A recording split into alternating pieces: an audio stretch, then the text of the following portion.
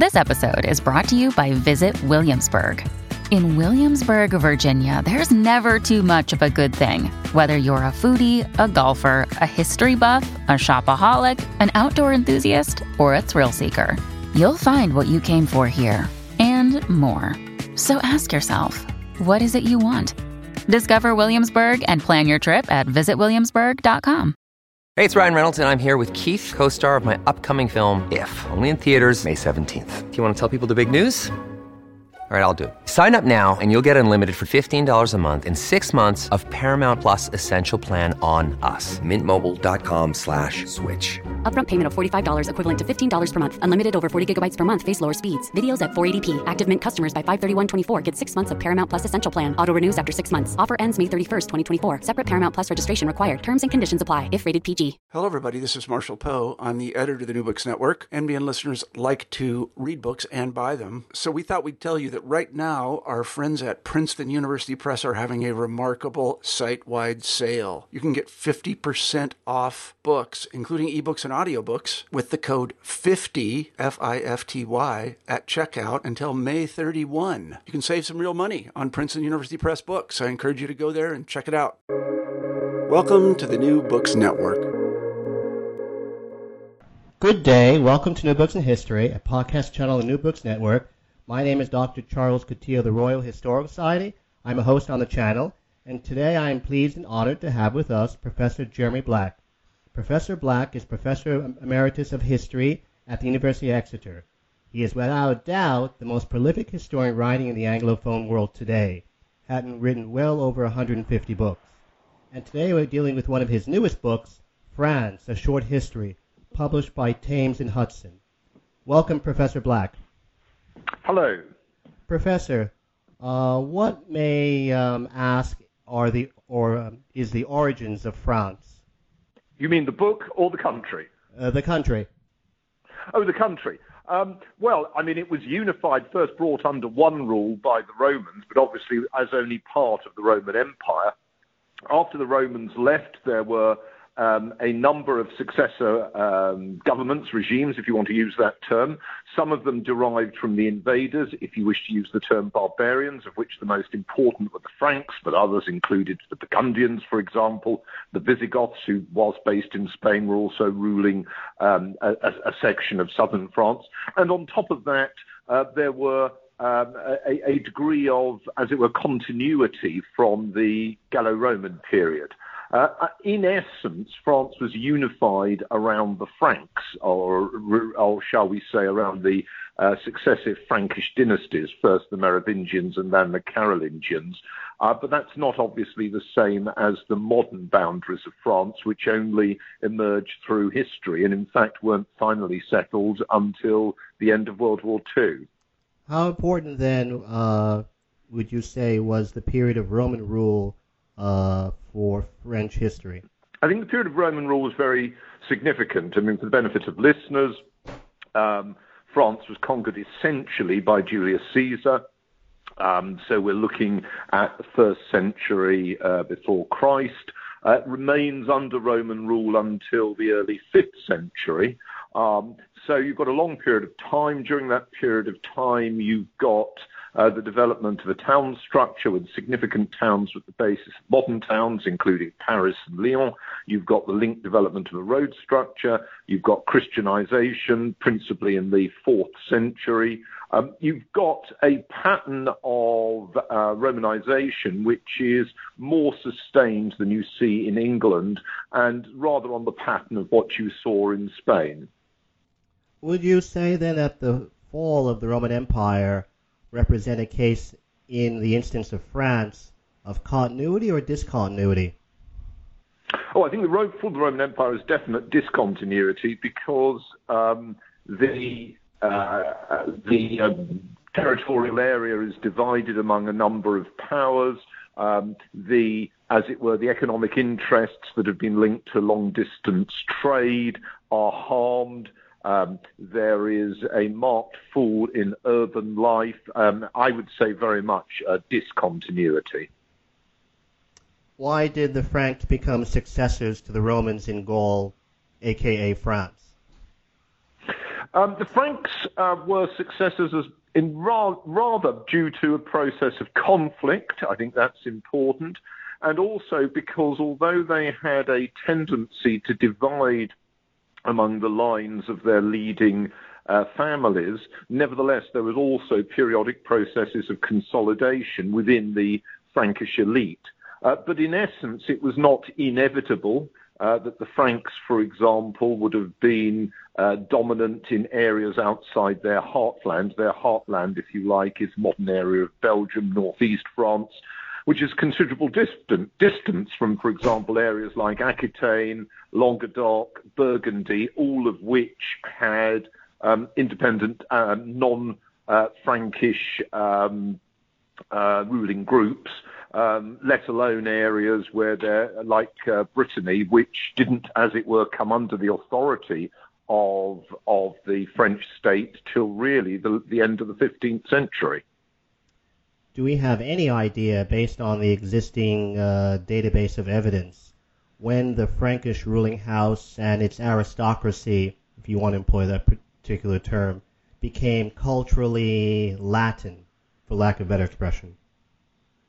Oh, well, I think that's a very good question. I mean, I would say that's a continuity process in that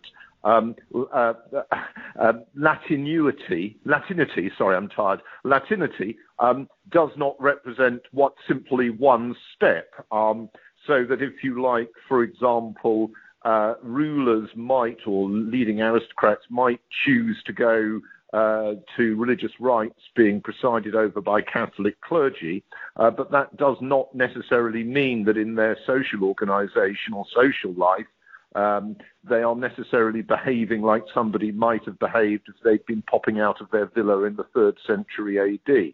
So I think one's really looking at a process of continuity. As you are aware, Charlemagne was very concerned at the notion of a rebirth, a revival of as it were, the sort of Latin Empire in the West. And I think it's fair to say he also was very interested in a more ostentatiously educated ruling house and elite.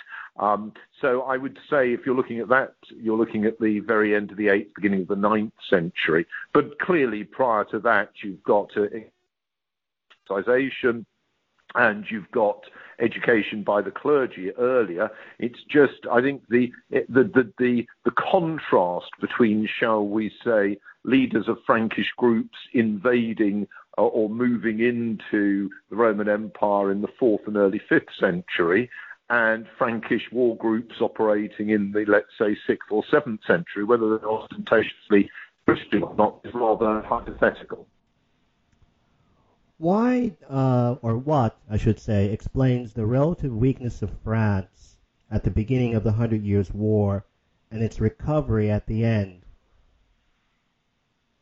Well, that's a very good question. For the benefit of listeners, we've moved up to the early 14th century, and we're in a situation in which the Crown of France really doesn't control much more than an area of what we would call north-central France, particularly around Paris down to the Loire Valley, and that in large parts of France there are aristocratic families, dynastically dominant, who might consider themselves vassals of the King of France, but only if the King of France tells them what they want to do. And I think you've got here both the particular problems posed by feudalism as a governmental system and the specific contingencies of what had happened in France from the 9th century onwards, and in particular the collapse of Carolingian strength and cohesion, the impact of a second lot of what one might call barbarian attacks, particularly Vikings, and of course that leads to Normandy. And I think it's fair to say that by the late 10th century, French monarchy is very weak, and that in some respects it's actually already got stronger by the early 14th century, but nevertheless nowhere near as strong as it's to be by the end of the 100 Years' War. And yet, oddly enough, for about 140 years almost up to the beginning of the Hundred Years' War in 1337, France had been ruled by a unusually good number of, I wouldn't say excellent, but certainly very capable kings. Isn't it a paradox that for such a long period of capable rules by monarchs has the end result in the space of 10 years to this weakened position by the time of Cressy? Well, it's a very good question. I mean, several points to bear in mind. I mean, one is that the Capetian dynasty, like the Carolingians before them, and like the Valois in the 1580s, runs out. And I mean, the most significant factor that you have to do if you are a monarch in a hereditary system is make sure that you can guarantee enough clear male heirs to keep the system on the road. As you will know, the Capetians were not able to do that. You're absolutely right. There were some very talented people, Philip Augustus, Philip IV, very talented rulers. There were others who I think it's fair to say were not so talented. I mean, you know, St. Louis becomes very important in the Louis IX in the subsequent reputation, and particularly as a Catholic sort of dynasty. But it's fair to say that his invasion of Egypt was a disaster. The vast ransom that had to be paid was a real serious problem. And then, of course, he dies on a second rerun, though this time at Tunis. So it wasn't universally the case, and they'd also missed some own goals. They'd missed some open goals. In other words, the French had exploited very well King John's weakness, unpopularity, and as a result of that, Philip Augustus had been able to overrun Normandy. But I think it's fair to say that their subsequent attempt to put his son on the English throne is a serious failure. And I would argue that, you know, yes, they're doing better, as I tried to indicate. They're doing better than the rulers of the 11th century. But I think that there are significant problems for the French monarchy, and in a sense, running out of talented male rulers helps to expose those. Would it be true to say that, structurally speaking, the size of France, relatively large vis-a-vis, say, England, had the end result of when there was a weak king of civil disturbances and or even civil war occurring? One apparently inevitably leads to the other. Yes, I agree with you. I mean, I argued that in the book, that the geographical factor is significant, and I tried to argue that also in the histories that I've done already, appearing on both Italy and Spain. I think there are practical problems, particularly functional problems, about the extent to which you can extrapolate power. I mean, obviously, Paris, like London, is eccentric to the centre of that country. That's less serious in the case of London because it's a smaller country. It's readily possible for the monarchs to campaign into the north, campaign, for that matter, into Wales or into Scotland, which are neighbouring territories, and also the bulk of the economic wealth, both and agricultural, was in the southeast of England. I think France, where you've got enormous distances to get down to Languedoc, Gascony, Provence, is a much harder situation, and also some of those areas are, in many senses, wealthier than the Ile-de-France in the period we're talking about. So yes, I would agree with you entirely. And then obviously what you often do is you leave a lot of power either to local ruling houses and or you put in cadet or collateral branches of your own ruling house, and then you hit problems because they don't always go in the direction you want them to go in. Do you agree with those historians of the more recent period who tend to downplay the effectiveness of the centralization efforts of Cardinals Richelieu and Mazarin in the 17th century? Yes. What we're talking about here is the conventional, rather dated view, even when I was at school and university, which is many decades ago, with France as a sort of absolutist monarchy, which of course was an absurdity. I mean, many good scholars, the American scholar William Bike, I would identify in particular, the British scholar David Parrott, have pointed out the deficiencies in these. I mean, sort of obvious things like everybody played up the intendants, the officials sent into the provinces to represent the royal will in the 17th century, but there were, I think, about 33 of them. They had an average staff of about 12, and how these people, in the absence of information or strength or power, were supposed to run roughly 20 million French people is unclear. And Bike, in his rather a superb study of Languedoc, showed that intendants were only effective when they got on with the local potentates, when they clerical and lay, and when they didn't, they were very ineffective. So yes, I would agree with you entirely.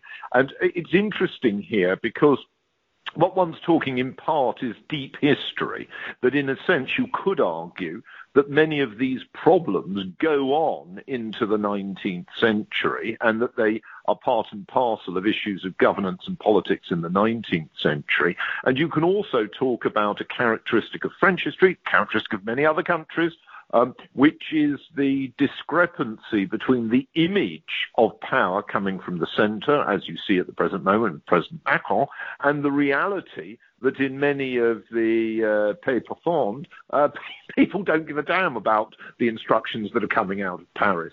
So I think that is a factor that is very significant, whatever is the formal nature of authority. And you can see that in authorities that were tougher, if you like, than the 17th century state, in the sense that they had more power or they were more willing to inflict harsh penalties. You can think of, for example, the growing ineffectiveness of Napoleon in enforcing conscription. Think of the problems that affected the agencies of the Third Reich when faced with French resistance. All of those were, in a way, different representations of the problems and limitations of government in an area as large as France. So are we true to say that the so-called absolutism of Louis XIV is, in retrospect, a myth? Yes, I think it's a deeply flawed interpretation. I discussed that at greater length in my Europe in the 18th Century and also in my book on Europe from 1550 to 1800. What I would say is it misunderstands and puts a later gloss on how contemporaries saw the nature of governance operating, and that governance essentially rests on a notion of cooperation within a context which is Christian and legal. So in other words, there was, and Louis XIV, if you'd been interviewing him now, would have explained to you that he was not a tyrant, he was not a despot, he was a Christian monarch, and that there was a big difference between him and what were held to be the arbitrary powers of non-Christian monarchs, such as, for example, the Ottoman Sultan of the period, or emperors of antiquity who had persecuted the church. So unparalleled power was not what they were seeking or how they presented their strength. And one of the great problems is how it was seen and how it was presented subsequently from the 18th century to the present day. So would you agree with Bike's statement that, quote, absolutism is the highest stage of feudalism, unquote? I would say that represents in a sense, a reification. It's treating feudalism as if it is one state of affairs and absolutism as if it is one state of affairs. But I agree with the notion of continuity, and I've argued in many of my works on European history that the great century of change in European history, the great period of change, is not till the 19th century, and that the notion of the early modern period as it were significantly different to the medieval one is flawed. Was Louis XIV a threat to the European balance of power, as that term was understood in the late 17th, early 18th century? Well, he wouldn't have seen himself in that role. I mean, I think it's fair to say that the major problem posed, and, again, I've written on the balance of power, the balance of power is as much a doctrine for rhetoric as it is a system of analysis. What I would say is that Louis XIV himself, particularly in the late 1670s, early 1680s, but already earlier in the 1660s, early 1670s, as somebody that didn't wish to be bound by notions of existing treaties or by bilateralism, or for that matter, multilateralism. And therefore he was a force for instability. Now, that wasn't quite the thing as saying that he was a threat to the whole of Europe. I don't think he was any particular threat to the rulers of Russia or Tsar Alexis for much of his reign, or the Ottomans. But he was a particular problem in Western Europe, yes, and he had the ability to project power into Central Europe and the Mediterranean, yes. How misgoverned would you say was 18th century France? Well, it depends what one means by misgoverned. I mean, and it depends who you're comparing it with. I mean, there is the argument, there's a famous book called The Well-Ordered Police State, which was an analysis of Germany and Russia in essentially the 18th century, and argued that Russia was in fact politically and governmentally weaker because it didn't have intermediate institutions.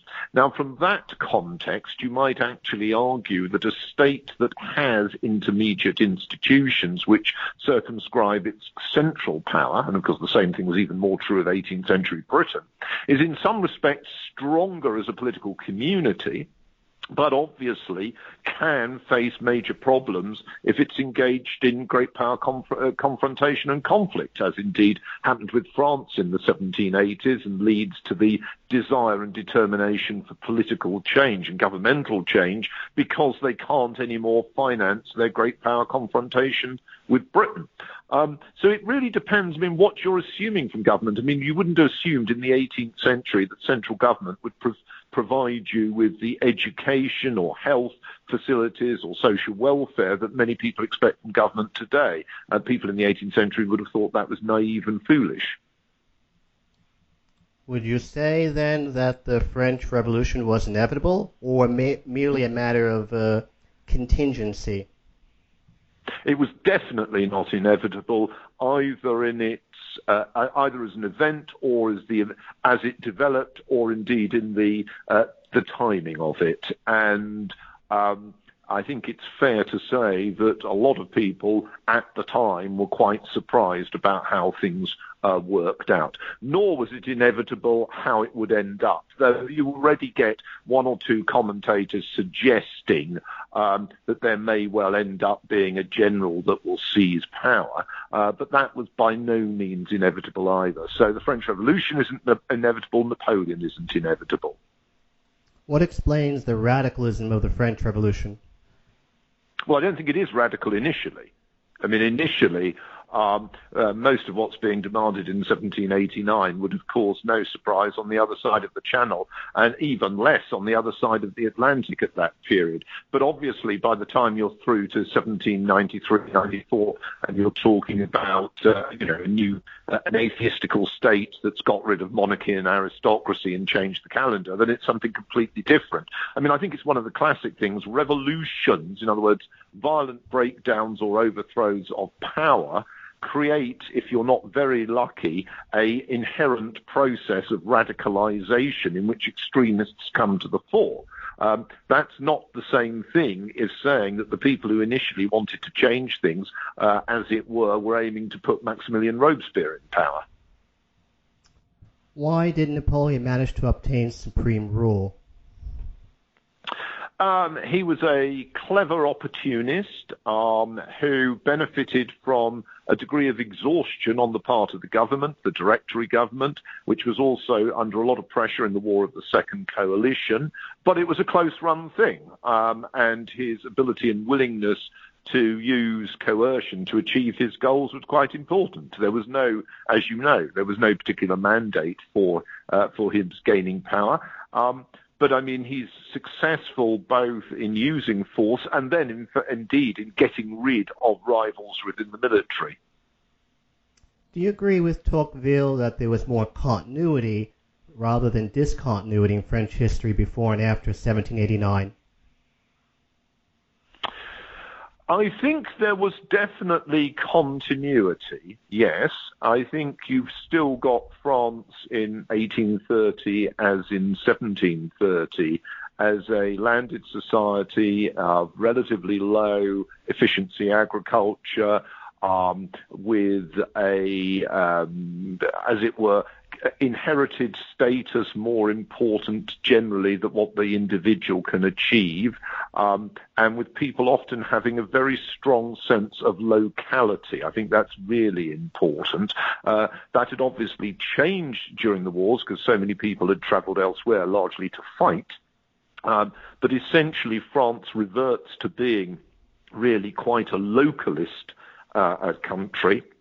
And I think that remains the case. I think then there are significant changes thereafter, not least the development, as I've argued in the book, of railways, then a railway system, industrialization, and then the new kind of political language and practices of the Third Republic. What explains the quick downfalls of the three monarchies in the 19th century? Was it contingency or structural in nature? I should say, was it contingent or structural in nature? Well, it wasn't. It wasn't structural. I mean, we're talking here for the benefit of listeners. In fact, there's more than three. I mean, there's Napoleon I in 1814. Yes, in the case of, I was thinking about that, but in the case of Napoleon, you could argue that it commenced in the spring of 1814 and finalized in the late June of 1815. So in that case, it was not quick. Okay, so there's Napoleon I, there's then 1830, 1848, and 1870. The ones on either extreme are quite clearly militarily linked, Napoleon's 1 and 3. The other two are essentially factors within French politics, and you could argue it different ways. You could argue that if Louis Philippe had been willing to use troops, he might have been more successful. After all, Napoleon III comes to power essentially through force. Louis Philippe could have used that force, could have had access to it, but of course he's a different personality. As far as Charles X is concerned, many of the really good units of his army are away fighting in Algiers. Not a good idea if you're about to hit large-scale trouble in Paris. But no, I don't think there was anything inevitable about it. And it's worth bearing in mind that compared to some other states in Europe, France has more stability. That might sound surprising, but there's no equivalent to the Carlist Wars in Spain, for example, where changes of government are followed by large-scale civil violence, civil warfare. Same process, of course, is seen in Portugal. There are different ways of looking at it, but I think contingency is the key element. What is interesting is that contingency doesn't trigger civil war. So there's no recurrence of the really significant breakdown of civil order in France in 1793-94.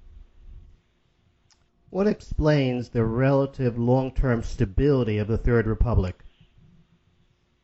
Well, I'm glad you put it like that, and I think you're right to put it like that, because all too many people look at the frequent changes of government, ministry, and see that as a sign of instability. In fact, in many senses, it's rotating often the same small group of men in different offices, et cetera, et cetera. So I'm glad you see that as that. What I would say helps the Third Republic is it doesn't engage in wars it's going to lose. I think that's very important. Had it fought Britain in 1898 at Fashoda, it could have lost, for example. It's benefiting from economic growth, and with that, a greater fiscal yield, and in a sense, a greater spoils system, which creates lots of opportunities for both inherited elites and for new and rising elites. And I think that's very important. There's enough room linked to that in the French political sphere, both, however irritated they may be, both for, as it were, old-fashioned legitimistes concentrating on the role of the position of the church, traditional views of the army, nostalgic for the monarchy or empire, particularly in the 1870s and 80s, and yet also room for those who are more radical, republican, and in fact anti-clerical. So there is contention. I would argue the major cause of contention is the position of the church. And France has its Kulturkampf like Germany has, but on the other, or Italy for that matter, but I would argue that the French are able to finesse that successfully. Why was the Dreyfus affair so important? It's not as if the army was going to use the affair to launch a coup d'etat, correct? Correct. I mean, the Dreyfus affair provided an opportunity different from that of anti-clericalism, church schools in particular, to rehearse in public a lot of political wrangles, but actually to an extent it is far less consequential than, let us say, the scandal of General Boulanger in the previous generation, whether he was going to stage a coup or not. So, yes, I would agree with you on that. It's an issue that resonates wider. Think of the Great Monkey Trial in America, for example, over evolution, rather than necessarily having the enormous consequence. Another good example for American listeners would be the McCarthy trial hearings in Hollywood. Those are given an enormous amount of resonance, but actually in terms of key moments or key developments in American history after 1945, no, overplayed. So in essence, it's a cultural more than a political event. Oh, yeah, I mean, it has political manifestations, and obviously it provides a way for people to advance or contest their own points of view in their own careers, not least in the military. But I would not see it as something that was fundamental to the governance of France. How would you rate French military performance in the Great War? Well, I think that's a very interesting question. I mean, French military performance in World War I is very strong on the defensive. Ultimately, the French break the German offensives of 1914 at the Battle of the Marne, 1916 at Verdun. The French find it harder, like the British, and like one might mention the Germans, to translate defensive fortitude, success, tactical and operational skill into an effective offensive strategy, operational and tactical means. And I think you're absolutely right on that. I would say that the French have a better first half of the war. In 1917, as you know, with the Nivelle offensive, there is a degree of war weariness, both within sections of the military, but also in sections politically. There's growing interest in the possibility of negotiations. There is growing war weariness. And I think it's quite significant that requires a change of tempo, politically and militarily, new leaders, or newly dominant leaders, Clemenceau politically, Pétain militarily, a strong commitment from allies. And that means that the French are able to play a key role in the eventual victory in 1918. And of course, you can contrast that in 1940. The ship was less good, and I think it's fair to say, without offending your listeners in the United States, the fact that America was the great appeasing power in 1940 helped to weaken both the French and the British against Germany. So as one of our leading military historians, how would you answer the paradox that even though things looked darkest in March to May 1918, there was no collapse in French morale, either in the army or in the home front? Well, I think that's a very interesting question, Charles. I mean, a number of things to say that. First of all, the German spring offensives, which is the collective term, as you know, for the offensives of that period, did deliver significant blows, but they did not succeed in breaking the French front. So the Germans weren't able to move into, as it were, an operational advantage as they were in 1940. Second of all, there is French resilience. I think it is helped by allies, as I've already mentioned, both the British fighting very strongly, and by British we're including Canadians, Australians, et al., and also the already strong commitment and arrival of American troops. All of those are important.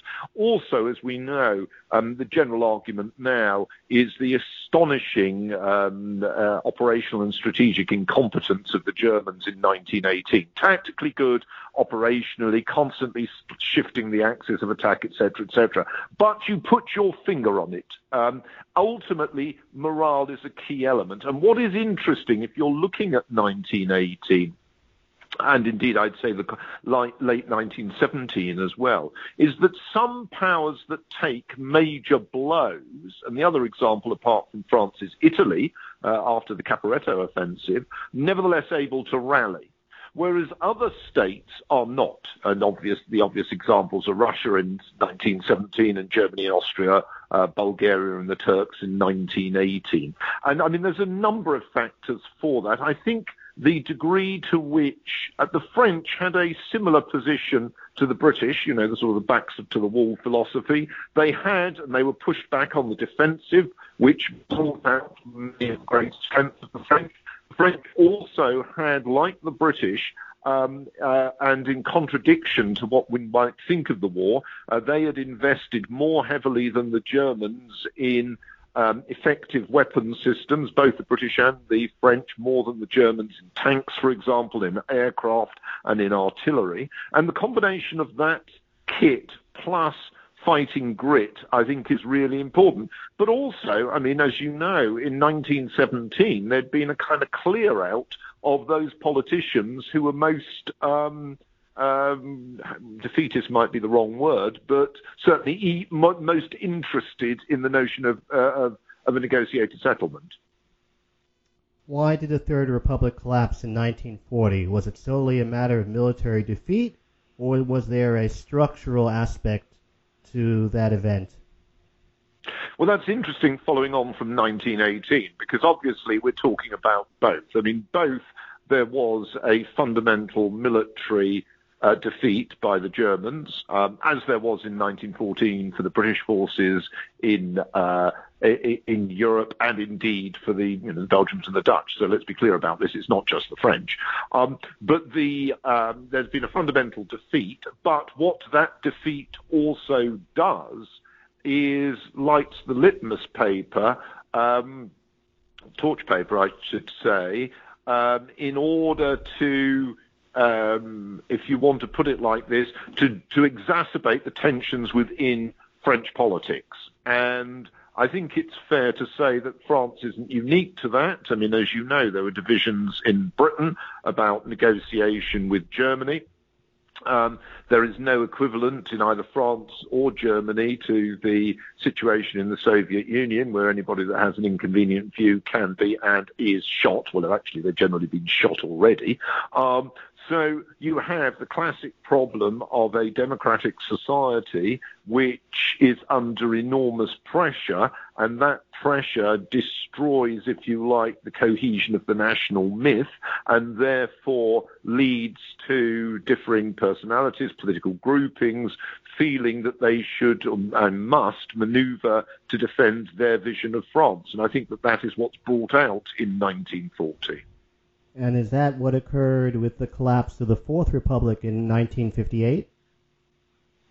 Well, that's again a fascinating question. In the collapse of the Fourth Republic, we haven't got the same, obviously, foreign failure. I mean, there's been defeat in Indochine in 1954. Algeria is not going exactly brilliantly, though the French are still in control of most of it.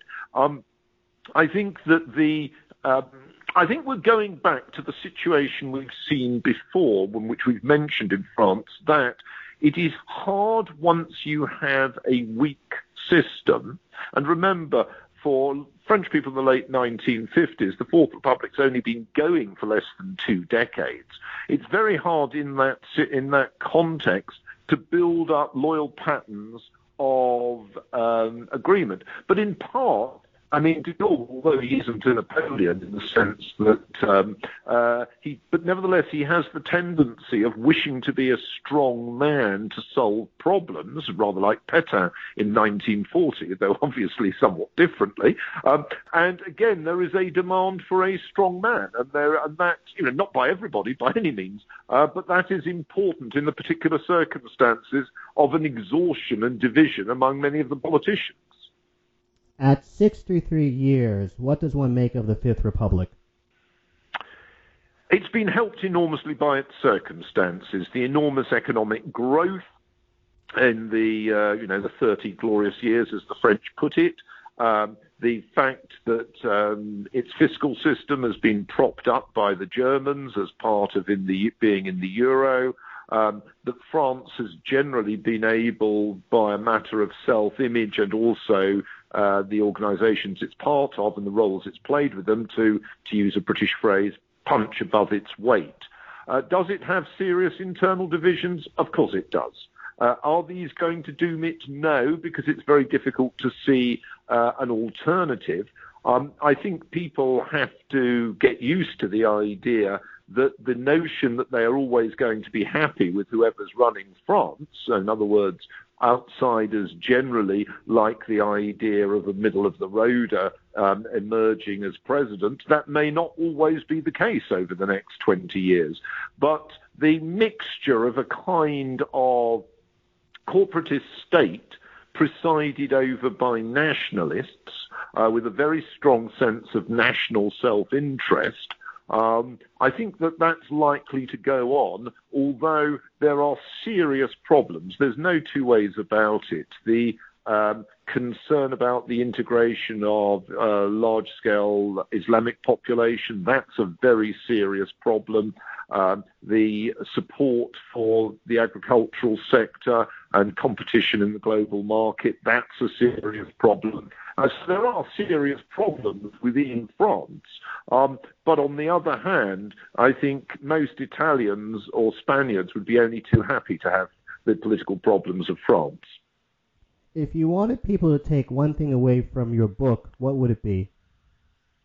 Oh, I think my book, like those histories I've done of these other countries, Italy, Spain, and Portugal, and indeed Britain, is an attempt to do what I think is really important, which is crossover history. In other words, it's an attempt to use the kind of methods that you and I have as scholars, in which we look at evidence cautiously, we avoid easy pat conclusions, we understand contingencies, but it's an attempt to do those and understand those and offer it to a wider audience in accessible language. I think that's crucially important, and alas, too many academic scholars are unwilling to do that, whereas too many popular scholars are unwilling to understand the complex nature of evidence.